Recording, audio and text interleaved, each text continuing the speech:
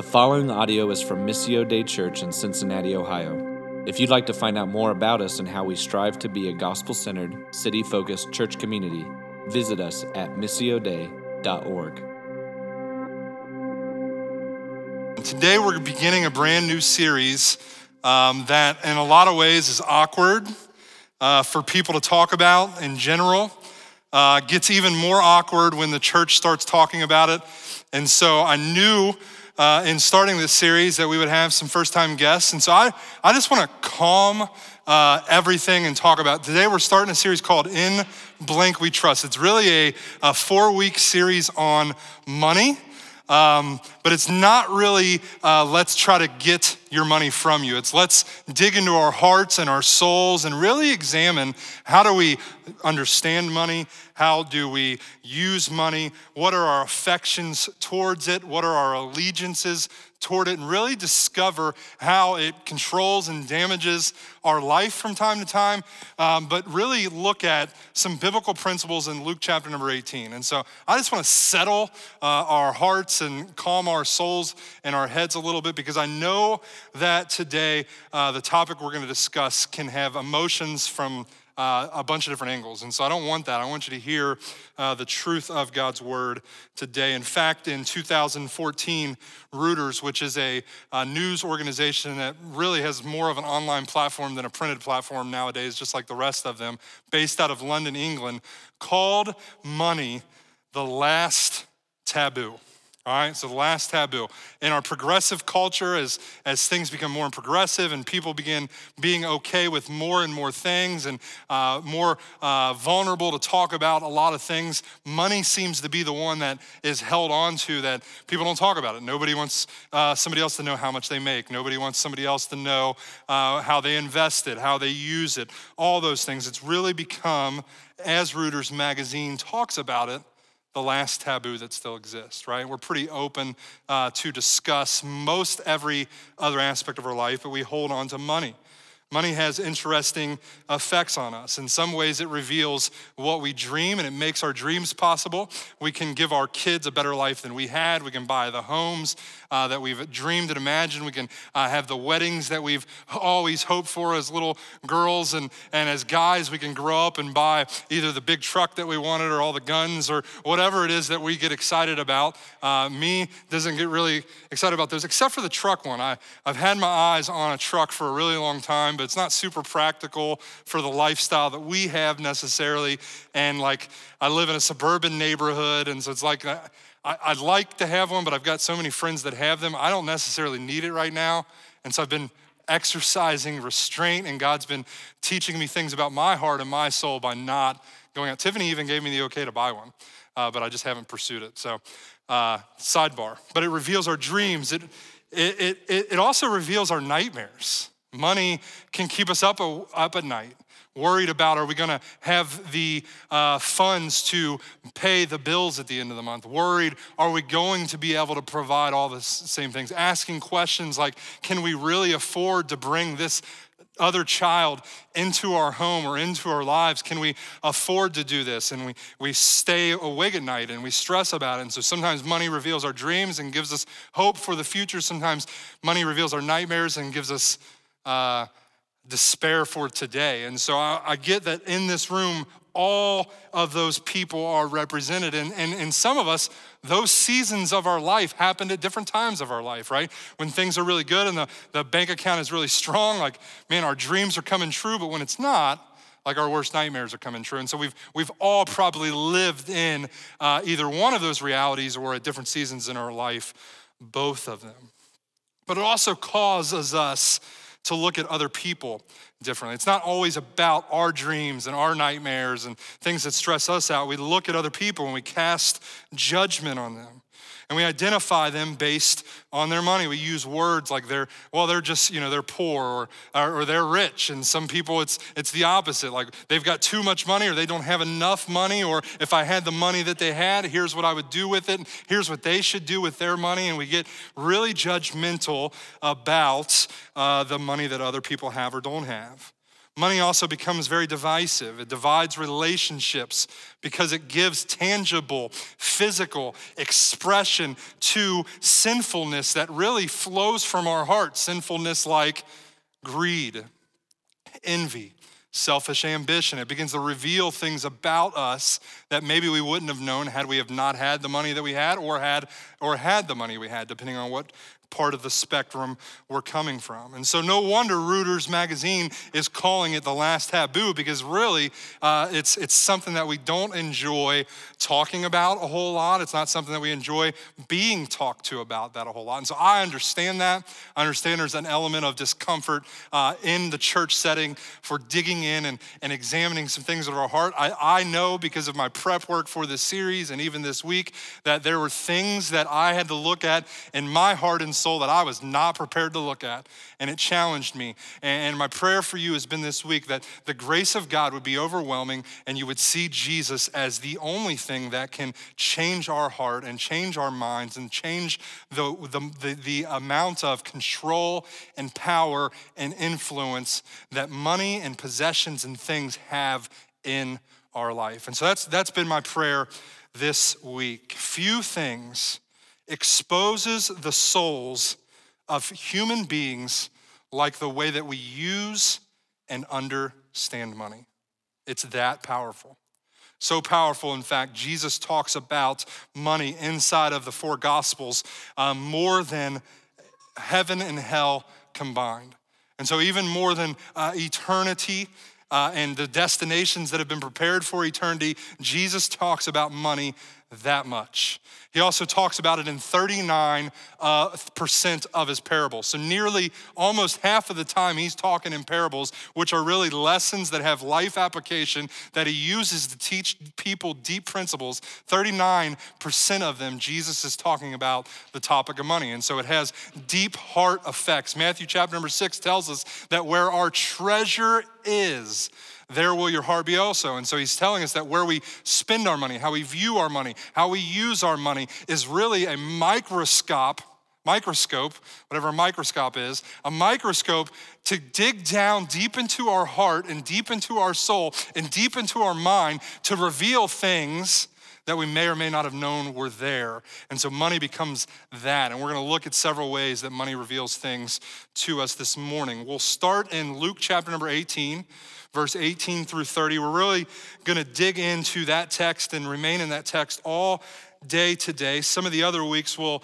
examine some other portions of the scripture and portions of the gospel that kind of elaborate on some of the principles taught here. But over the next 4 weeks, including this week, so this week and the next 3 Sundays, we're gonna take a look at Luke chapter number 18, verse number 18 through 30. Today we'll do a high view examination of the entirety of the text. And then the next 3 weeks, we'll take smaller portions of the text and really unpack the implications of what Jesus is saying to this guy who the Bible calls the rich young ruler, all right?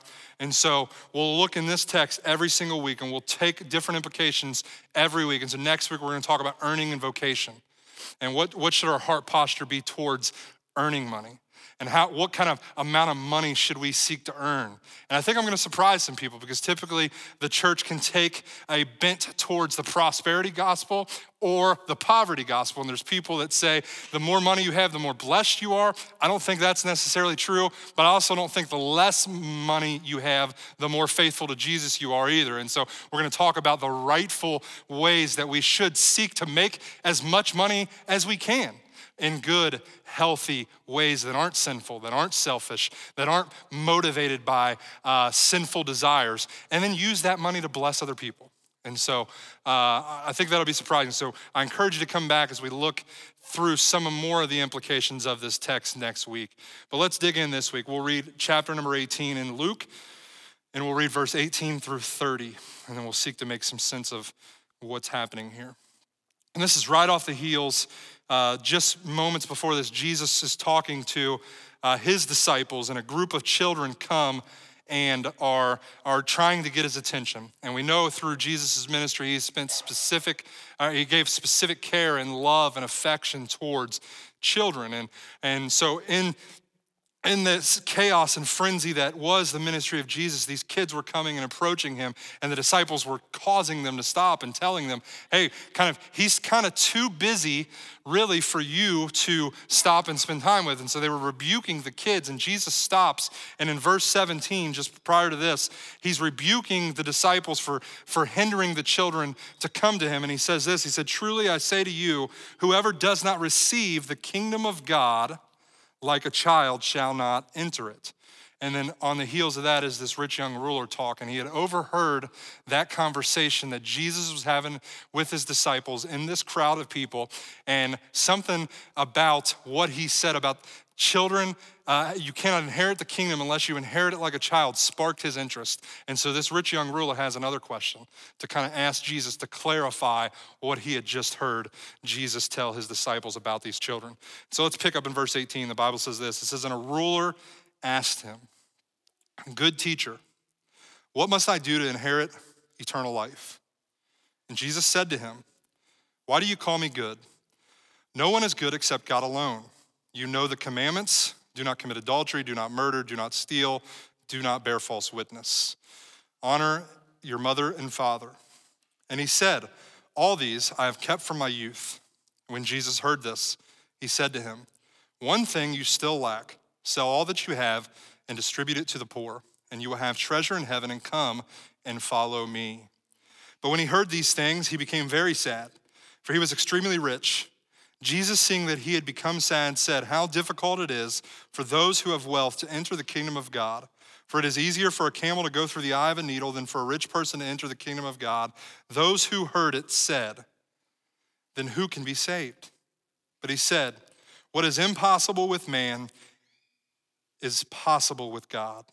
And Peter said, see, we have left our homes and followed you. Truly I say to you, there is no one who has left house or wife or brothers or parents or children for the sake of the kingdom of God who will not receive many times more in this time and in the age to come. And so we see here in this text that this ruler is coming and talking to Jesus, right? He says in verse 18, we see it kick off with that.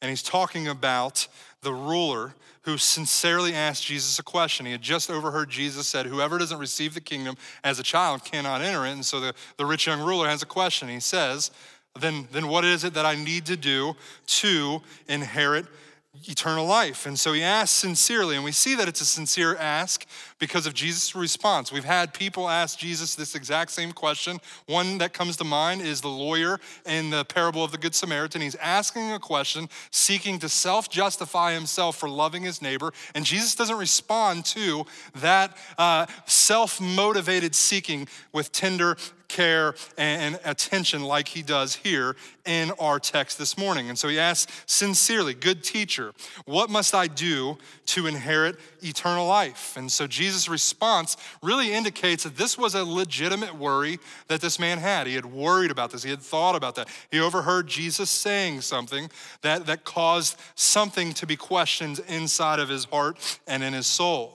And this isn't my favorite part of the story, but this is like my sub-favorite part of the story, is Jesus' ability as just a supreme conversationalist to take a question and navigate, knowing the next 4 or 5 steps, knowing the desires of this man's heart, knowing why he's asking the question, and knowing what's keeping and hindering him. He like a master craftsman or an artist paints this beautiful picture conversationally, and as somebody who likes to talk and gets paid to talk and is energized by being in a room with people that are talking, that fact about Jesus jacks me up. I love it.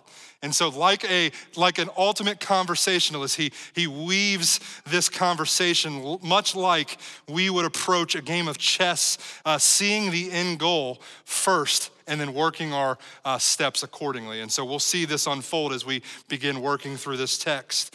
Verse 19 through 20, we see Jesus responding with a question of his own, which is the ultimate goal in a conversation. Is when you're posed with a question, ask a question so that you don't have to be the bad guy to unearth all the things that you really want to say. And so I try to incorporate that into my conversations, especially difficult conversations, as much as possible.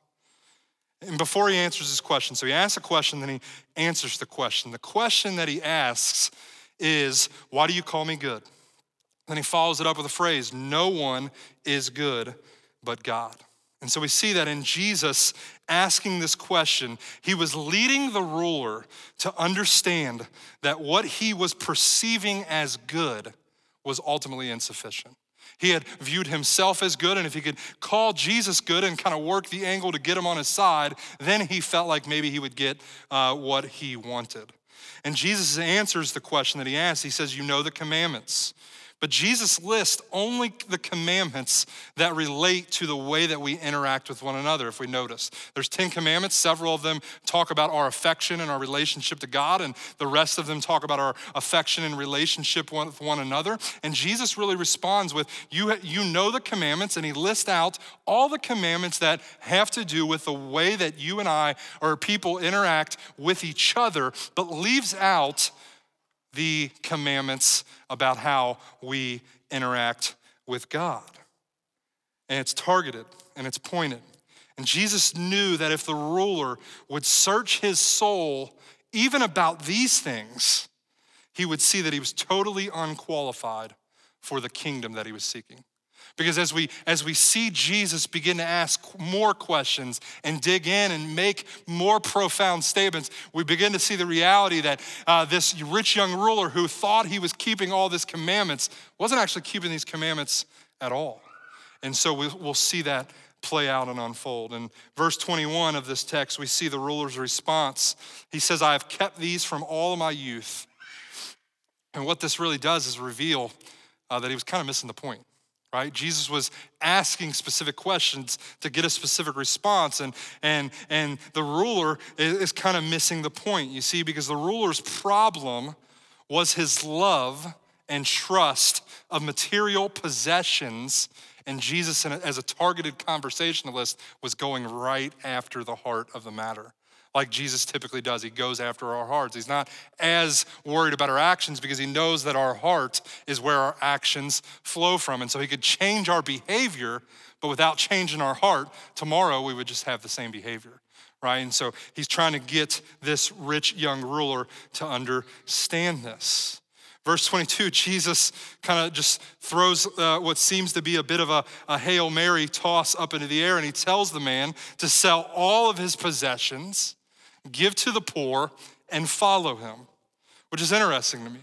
But even more interesting in verse 23 is the fact that even scripture records this made the ruler very sad. Made the ruler very sad because he had so many possessions. And so we see in this story, in a way that we can personally apply to our life, and what we'll begin to understand is that money reveals what we worship. How we use and how we understand our money really begins to reveal what it is that we worship, and also that which our heart trusts. That which our heart trusts. The way we use our money reveals not only what is important to us, but it also becomes a source, a place, a tangible something where we find our identity. It's what we use to feel personally significant, socially connected, and oftentimes emotionally secure. We put a lot of trust in our money. Some of us are like brushing this off right real quick. It's like, we don't really care that much about money. We don't really worship money. And we may not worship money, the actual dollar bill that comes out from our wallet or the actual amount that's in our bank account. And it may not be that physical thing that we're worshiping necessarily, but we all do inevitably worship with our money. What we spend our money on, what we don't spend our money reveals things about our heart that are deeply tied and connected to the things that we treasure the most. And for all of us, in some way or another, that what we value the most obviously becomes money or something tied to what we can obtain with our money, whether it's physical, houses and cars and good meals, or spiritual or something less tangible, power, control, authority, popularity, we begin to worship those types of things. Money also, as we see in the ruler's response out of verse 23, money also reveals our sinfulness and selfishness, right? He was very quick to throw out, I've kept all those commandments, but missing the point of what Jesus was trying to get him to understand, knowing that even in his declaration of keeping his commandments, he had done so imperfectly. Because Jesus said you would sell your money and give to the poor. He was not super excited and very hesitant about doing that. His materialism revealed that he loved his things more than he loved his God, and also that he didn't love his neighbor near as much as he thought he did, and therefore he hadn't kept the law because he hadn't loved God perfectly, he hadn't loved his neighbor perfectly.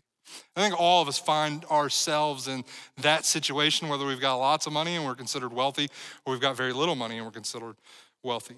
Sinfulness and selfishness is always revealed in how we use and understand our money. The ruler was worried about eternal life, but we also see he was worried about his wealth. When questioned by Jesus, we understand that he valued his wealth more than he valued eternal life and the kingdom of God. And so he was worried about both eternal life, because he did ask the question in a sincere posture, but he was also hesitant to give up his money. And so he's worried both about eternal life and worried both about his wealth. And we see that money, how we understand and how we use our money, reveals our worries. And worries reveal what we value. And what we value is revealed in how we use and understand our money. And so I want us to really pause this week as we begin this series and really dig into the hearts and souls and our posture towards money to see just what it is that we value, to see what it is that we are trusting in, to see what it is that we are putting our security in. It isn't surprising with all the things that we've discussed so far that money is often addressed in the Bible. And when it's addressed, it's usually addressed alongside of our fears and alongside of our worries, right? Jesus says in Matthew chapter 6, take no thought what you should eat and what you should drink. What was he saying? Don't worry about what you should eat or what you should drink, because I am a good father and I will take care of your needs. Don't stress out too much about what's happening right now or in the future. But there's also good biblical principles, as we'll work through in this text, that tells us to use our money for a purpose and use our money to set ourselves up, to free up our time to spend more times doing things that are more important. And so there's a balance. I don't want you to hear that money and investing money and holding on to money is sinful. It can be, but it doesn't have to be. Just like giving all your money away can be sinful, but it doesn't have to be. All right, and so we want to see and understand that balance. There's principles that tell you to invest, and there's principles that tell you to grow your wealth for the security of your family. But if that's ultimately what we're residing in, this is what Jesus is getting at the heart of with this ruler. Because whether or not his money abounds, he still could be secure in his relationship with Jesus. And I hope that at the end of the 4 weeks, we all carry that posture towards us, that if everything was taken away from us, we'd still be confident that Jesus was in control of everything and he was going to meet our needs. So how do we understand money? How do you understand money? I've got some questions just to consider, and we won't dig in super, super deep, but I want you to begin understanding what it's like and what you actually understand and value about your money, and what your actions tell you about how you understand and value and use your money. First question is this: does your wealth make you feel personally significant, socially connected, and emotionally secure? Your wealth. And so that could mean like you're wealthy and you have a lot of wealth. That also could be you're purposely poor and you don't want to have a lot of wealth. So don't misunderstand the question and say, I don't have a whole lot of money, so that doesn't matter to me, because we can feel as emotionally secure and personally significant by having no money at all. Just the same as the person can hoard their money. And so we can hate money and we can hoard our money. And so let's understand it, that we can come from that perspective. Ask this question, and I've heard it talked about a lot, and I've said it myself, but is there an amount of money that you would make you feel satisfied and secure. Like if I had this number in my bank account right now, all my stress would be away. I wouldn't be anxious about life. I wouldn't be worried about my bills being paid, right? And I know most of us have had that thought or had that conversation because I've had it with some of you and I've had it with lots of other people. Like there's a number in the back of our head, and we've got savings goals. And when I listed out my goals with the staff at the church this year, there was a financial section. We want to save this amount of money. We want to give this amount of money to church planting. Those aren't terrible things, but when we start finding our security in those things, they become sinful things. And so I want to challenge that. Like there is no amount of money that's going to make you as satisfied and secure because only Jesus can satisfy and only Jesus is our security. Another question, has acquiring money in any form ever been a source of sin in your life? Let me clarify that, right? Let me put some legs behind that. Have you lied? Have you stolen? Have you manipulated?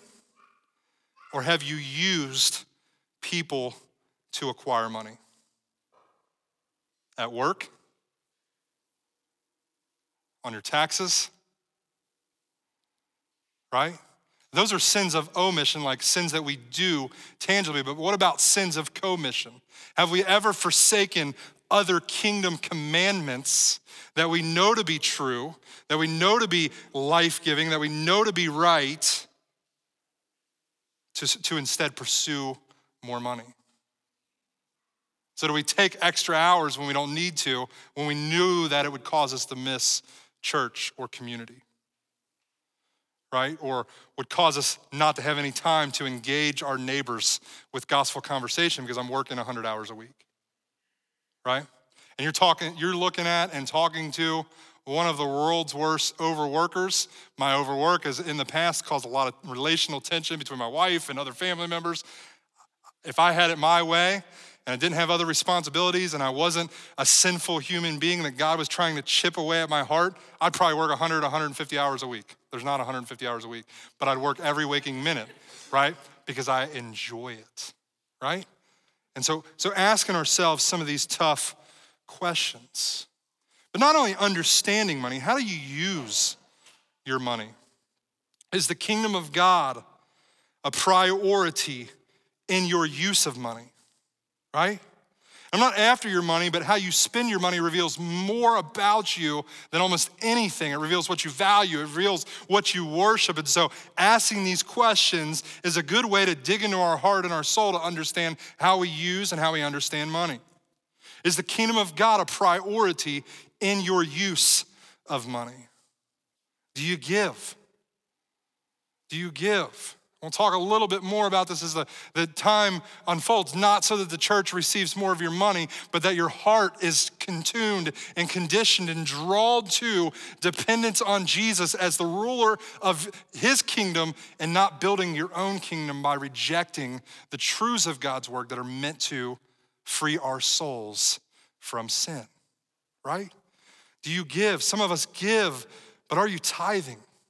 Does 10% of your income come into the storehouse of the church to be distributed for the advancement of the kingdom, to be distributed for the needs of the local congregation, and for the advancement of the gospel around the world?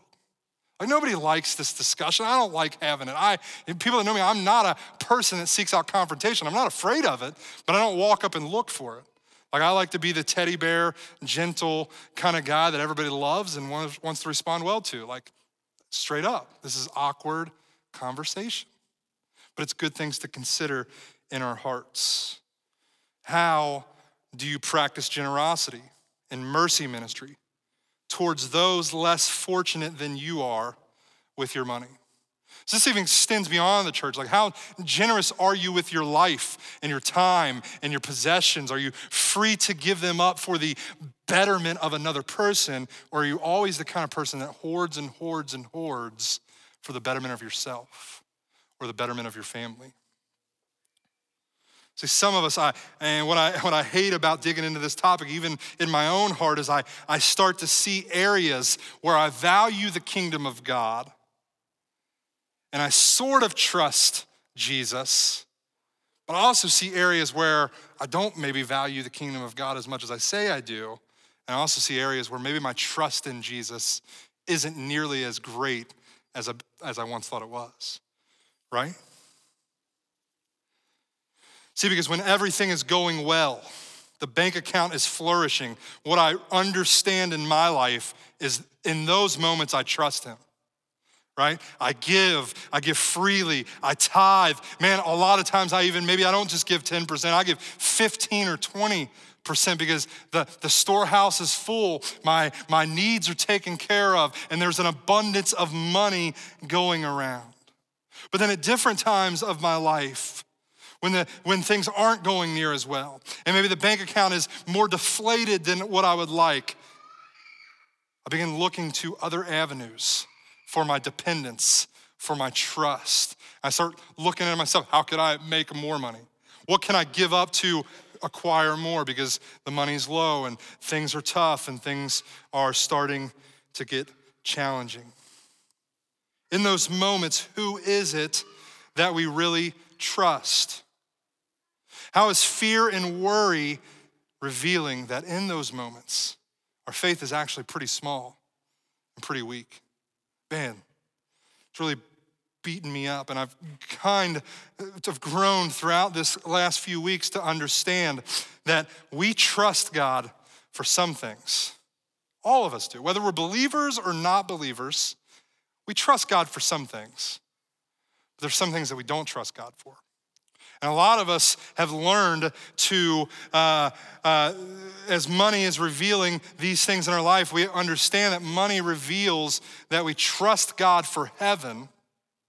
As believers, we put our eternal security in there. After this life is over, we want to know that we are secure because of the finished work of Jesus, and we trust God for heaven.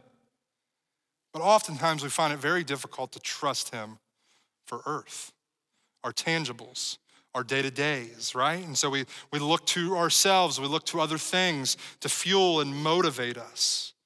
Tiffany and I have experienced seasons of prosperity, and we've really endured some difficult seasons. And so I, prior to working in the ministry and making my living through the church and endeavoring in church planting, I was an electrician. And so part of that becoming an electrician, because Tiffany cautioned me on saying electrician because it's like, well, electricians make really good money, so people aren't really gonna hear the heart of what you're saying. But throughout that was an apprenticeship where I made a small portion of what an actual journeyman electrician would make. And so during that time, even when I was working, early on in our marriage, money was extremely tight because I was making about $8 or $9 an hour learning the trade.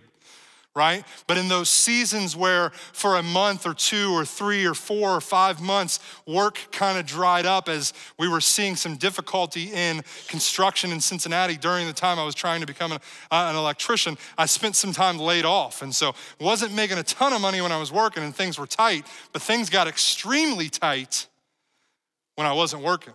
Right? And there was one income, and she was new in her job and new in her career, and so she wasn't making a ton of money either. And so there was a lot of times where decisions had to be made of whether we would pay our rent at our apartment that we were renting early on in our marriage, or like we would pay our tithes to the church. Or if we did this, then that means we wouldn't be able to go out and we'd really have to eat like peanut butter and jelly sandwiches sometimes. And so I'm just saying we've been at those seasons of our life, and in those seasons of our life, we really had to dig in and start asking ourselves questions.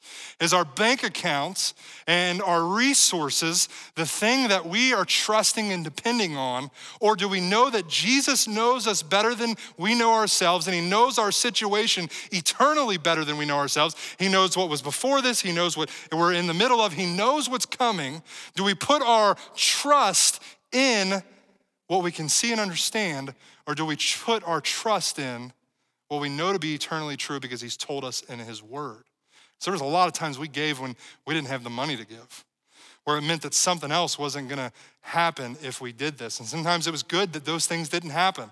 And a lot of times God made a way and jobs came up, or I had to put mulch down in people's houses and do some landscaping. And anybody knows me and anybody's driven by my house knows that is not at all what I like to do.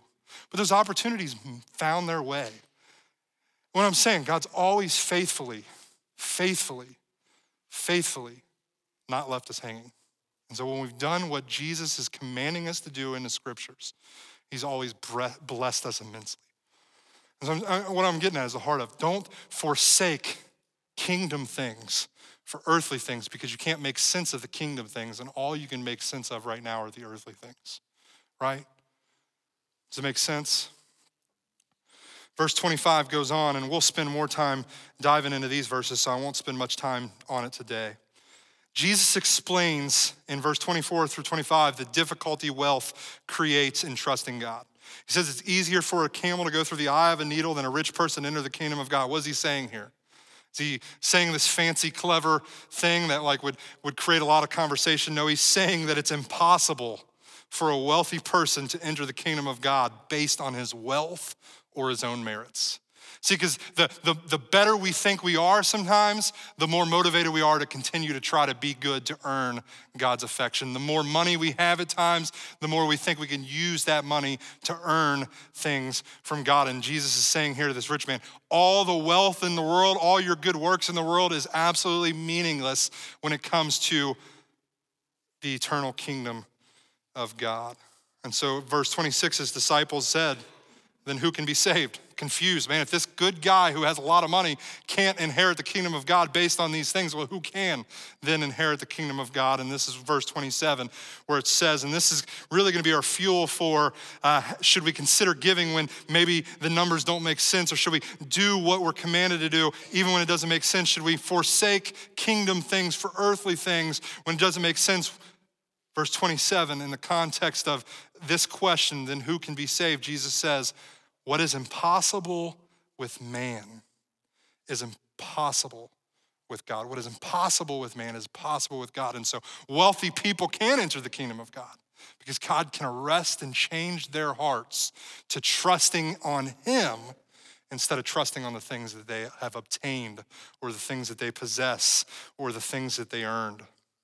So we'll summarize this in two different statements, and we'll give some brief explanation before we work on what does this mean for us practically today. Summary, the first thing we want to say is this: money is a gift to be enjoyed. It's not a little g God to be worshiped. Right? Money is a gift to be enjoyed, but it's not a God to be worshiped. It's a tremendous tool, but it's a terrible savior.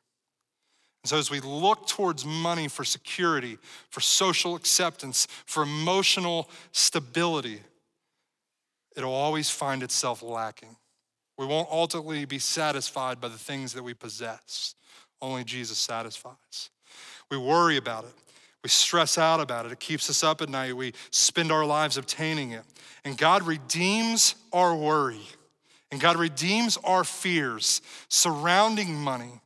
And it's in an unexplainable use of his grace, he takes those fears and those worries and he uses them to point right back to our sin, to our sinful condition. You say, well, that doesn't sound very hopeful. That doesn't sound very encouraging, but it is. He doesn't do that to make us feel bad about our insufficiency, but he does do it to reveal our desperate need for a better, more faithful, more powerful, more able, loving God who came to earth as a person who would eventually die, named Jesus. Like if we found within ourselves stability and salvation and growth, and we could earn all these things within ourselves, we would so be the type of people that would try to do it. Like I know I would. But Jesus uses our fear, our worries, whatever form and shape they mean about money, to reveal to us that it is an insufficient Savior, that it is a fraud for a God. It'll rob our freedom and it'll extinguish our joy if that's what we're putting our trust and our hope in. And so he reveals that to us. Because if we only see our worry and our fear as emotional, we can do things to navigate that, right? We can manage it, we can mediate it, we can medicate it, we can overcome those obstacles. But this only makes us slaves to anxiety, right? Only makes us slaves to anxiety, mastered by the very things that bring us worry and fear, as we try to manage, as we try to mediate, as we try to medicate our feelings without viewing them as sinful condition that needs to be dealt with by somebody who's perfect. And we know that we're not. And so we need somebody outside of ourselves to save us. And when we start to understand worry and fear as sin, we can look to Jesus and we can see our sin dealt with and forgiven on the cross. And we can see that sin overcome by Jesus' resurrection. So not only does Jesus give us victory by taking our sin on himself as our perfect substitute, overcoming it as he's put to death, but giving us hope as he rises again to eternal life to redeem us, to save us from lots of things. But one thing that we're specifically talking about today is worry and fear and idolatry in the way that it's tied to money. And he presents himself as a better Savior, a greater Savior, the only Savior that can bring hope, that can bring life, that can bring renewed and changed hearts and lives. And so he is our victory. He's the only way we can overcome it. Trying to battle sin of idolatry, worry, and fear regarding money is fruitless outside of turning by faith to Jesus, trusting in his death and his resurrection as our only hope for ever overcoming our greed, our envy, and our jealousy, right? Christ also gives us a great example. His greatest treasure was his desire to please God to the point of death. And then the resurrection empowers us to now trust God just as much as he did, with his very life laying it down. We do not put our trust in human resources, money, possessions, material things, but in God's resources. Because we're starting to understand that belief in human resource is unbelief in God's resources and a promise for future treasure for all eternity in heaven. It's amazing, isn't it? Seeing and using and understanding money the way God sees and uses and understands and wants us to understand it is so freeing, is so life-giving, is so hope-filled. And so in practice, in response to what Jesus has done for us, let's look at just two things very quickly. First is to examine the allegiances of your hearts. This is what I've been doing all week. This is what I've been doing when I couldn't sleep at night. This is what I've been doing in the morning as I'm preparing and seeing things about my understanding and use of money that were sinful and were selfish. If we were confronted by Jesus in the same way that this rich young ruler was and told to sell everything we had in order to inherit eternal life, what would your response be? What would your response be? Thanks be to God, Jesus didn't make that a stipulation for entrance in the eternal kingdom. His only stipulation was have faith in me and the work that I've done for you, and so you can rest from all the striving to try to earn things for yourself. That's a gracious thing. But if we were confronted with Jesus, and this is what he was saying was the stipulation, you had to give everything up that you had, you had to sell everything and give to the poor and come and follow me, what would your response be? And at first thought, my response would be, yeah, absolutely, man. We've moved wherever God's called us to move. We've given up all kinds of time and energy, and we've poured into people. We've done all these great things for you. But if I'm confronted with this conversation, I begin, like the young ruler, to create reason and justify why my response would be a yes. But on further examination of my heart and its allegiances towards God's kingdom and towards my own kingdom, it's been revealed that probably isn't as true as I'd like to think it is. that my response would be, yes, take everything as long as I've got you. Because we have everything. And what does it distract us from? Him, right? Our things we buy with our money pulls our time away from time with him. My TV consumes way more of my life than it should when God's word doesn't consume near as much time as it should. And so I start to examine, where do my allegiances lie? Where is my heart inclined? Where are my affections towards? Is it future security, or is it living and understanding God's blessing for today? Is it throwing out the window all of the kingdom commandments that I've got to pursue financial peace or financial stability? Right? And I think we understand, like, not all of that is fruitless, right? There's some good biblical principles to not have a ton of debt, and there's some good biblical principles to not be overwhelmed by these things, because those two can be like bondage straps that keep us contained and not free to do the work of the kingdom. But we've got to put the pursuit of those things in perspective of the priorities that God has given those things, right? And then the next thing is this: examine the actions of our hands. I want to challenge you. Take a look at your checkbook. Register if you're still old school and keep a checkbook register. Most of us probably will review our bank statements. But as you do those things, look for patterns.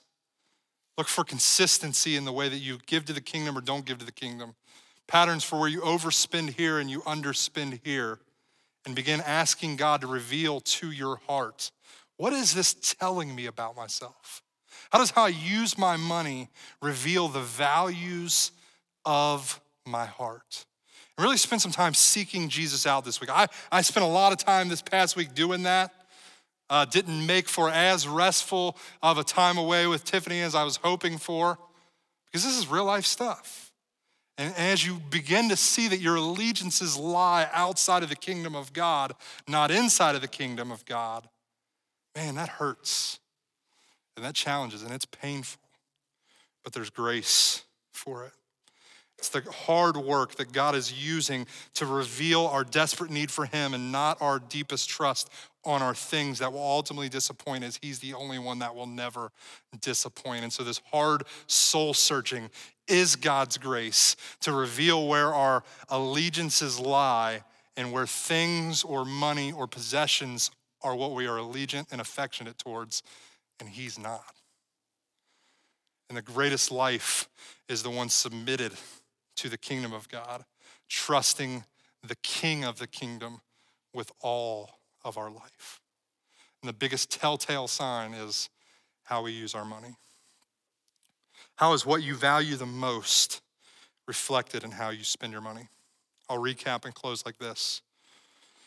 When understood and used as a gift, money can provide for your needs, can be used to bless other people, which brings joy to your soul, and can be used to the advancement of the kingdom of God.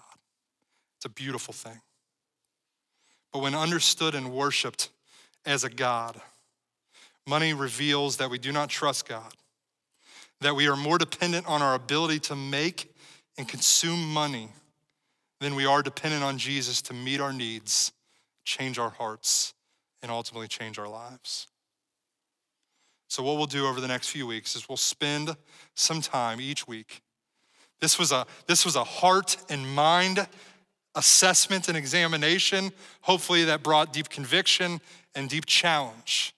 And so now we'll put some practical steps towards how do we use and invest and give and save and function with our money in a healthy way that declares Jesus is our King and I trust in him, but also is wise and uses principles that he's given us to use our money for the glory of God and for the joy of our souls and for the advancement of God's kingdom.